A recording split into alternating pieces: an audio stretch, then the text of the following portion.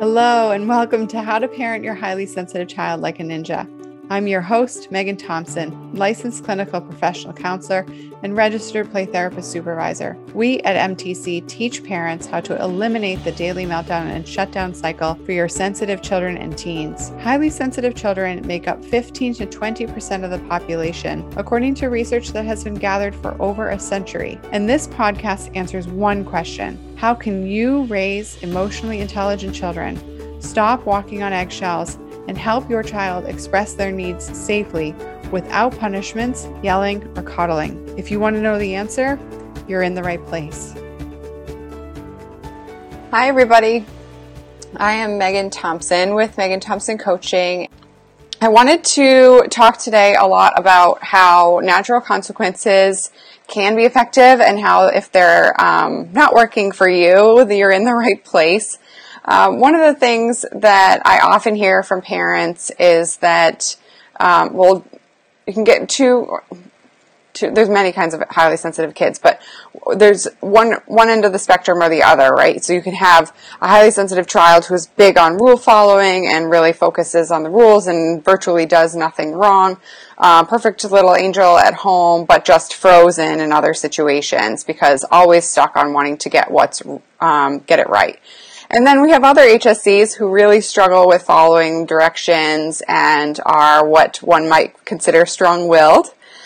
So this video is for you, but this video is definitely for you if you feel like you're implementing natural consequences and you are lost as to why your kiddo is just not responding to them. I wanted to really go into this more deeply. So first we need to kind of talk about what is the concept of a natural consequence.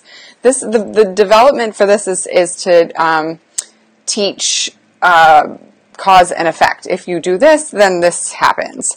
So natural consequence as opposed to punishment, which is what I was talking about last week, is that you're teaching your child that a direct result happens from their misbehavior or their inability to comply, rather than taking away an iPad when they're refusing to brush their teeth and they were currently watching a TV show on the television. So a more natural consequence would be, you lose the television rather than their more special toy that they really love.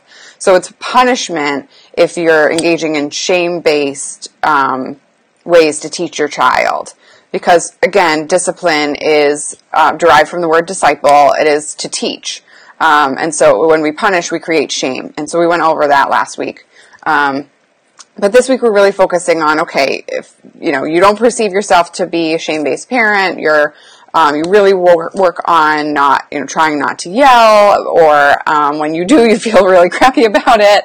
You're definitely not a spanker, and you're still struggling to wrap your head around this whole piece about natural consequences because in the back of your mind, or you hear grandma and grandpa saying, your kid just needs a good whack.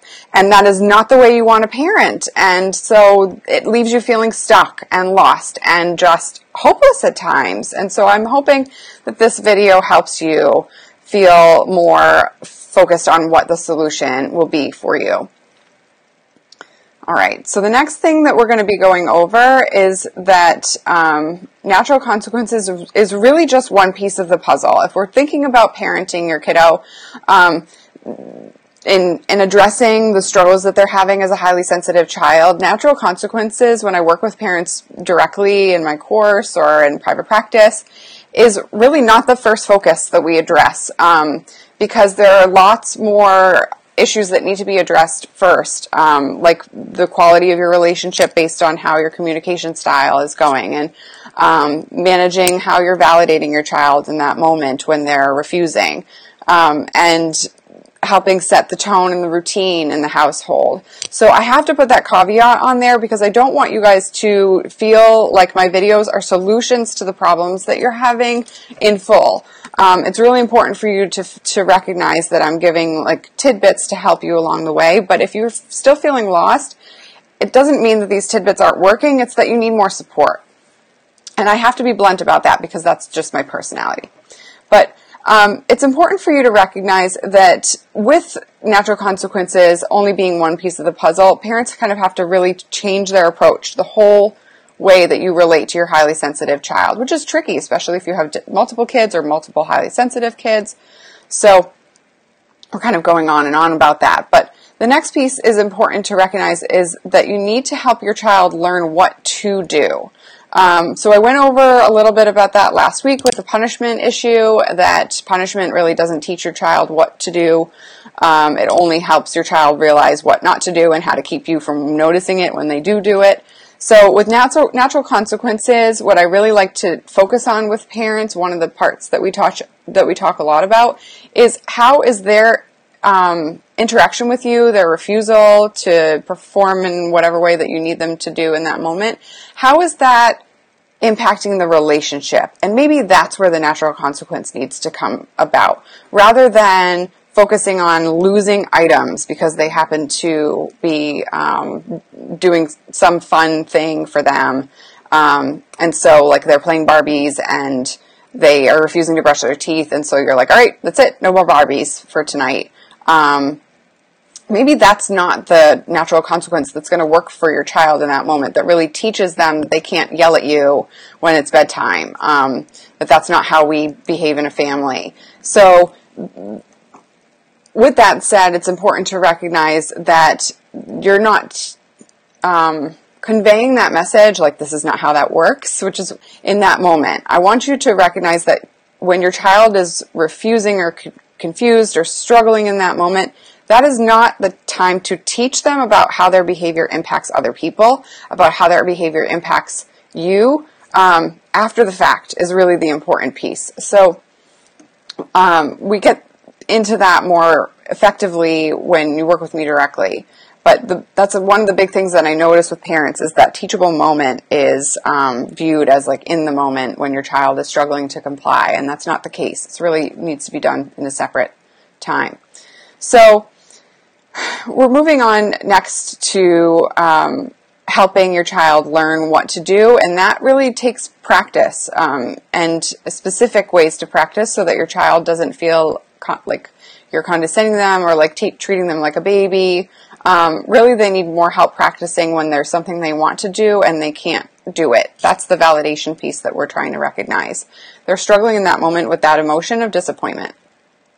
And they need to learn how to figure out how to do it differently. Even though they're disappointed, they still need to comply to you. It's still bedtime. Also, it's important for you to recognize that it's not as understood or implied as you think it is. Again, when we notice in the brain scans that your highly sensitive people use more brain power every day, it's clear and more obvious that they can be more overwhelmed by that. And so they can miss some social cues or pick up and struggle to put them in place when you think that the message is implied. Because HSPs and HSC's brains are wired to be on overdrive a lot of the time. And so it's really important to recognize that they can struggle to put all the pieces together on implied compliance. So up front, in order to get more significant change, you might need to, or you'll need to be focusing on more specific ways to teach your child how to comply. All right. And then lastly, what does work is a specific plan to help your child avoid the overwhelm while learning those new tasks. So one of the things that I see a lot with parents and with kids, and even when I'm working with kids in my private practice, is that it's even a huge struggle to just talk about the fact that their behavior needs to change or that things need to be working differently, because they're so all consumed by the shame of the fact that they are not getting it right or not perfect or just not performing effectively at home. And so that piece really plays into the concept of talking to your kiddo about what needs to happen differently at home, and they can avoid or decline or feel ashamed to the point where you don't even end up having the conversation because it leads to a meltdown, or they become obstinate, or you're really struggling to get them to comply. And so then you end up like getting super frustrated and saying like, I'm the boss, or maybe not in those words, but that's what you want to say, or it slips out, who knows what's going on when you're super frustrated. That makes sense that things are happening at that point. And so it's really, quite a challenge for parents and to help kids when they're overwhelmed to learn those new strategies and to put in place like the recognition that we speak in a respectful tone and, we, follow a routine, all of these things that are, the goals that you want for your child to develop need to be taught, in a way that's specific to your child, but also in a way that helps them feel like they are supported, there's nothing wrong with them, they're not broken, and that sense of like, listen to me because I said so, or kind of like gets into this point of, if I'm kind of presuming based on what she was talking about, like child says, no, we need to do this, that, and the third before I go brush my teeth, or no, mommy, like you need to go, play with me, or I need to go do this. So when a child is immediately saying no, it makes perfect sense that you're like, what do you mean no? I'm like, it's bedtime, I don't want to hear it, like we need to go brush our teeth, or you need to go brush your teeth. So Olivia, I feel you on that you're struggling with maintaining a cool, even head at that point, when your daughter is struggling to comply, and it makes sense. And the thing that I really want to convey to parents is that there are ways to teach your child how to do this piecemeal versus like just expecting compliance because your child is old enough to know how to brush her teeth.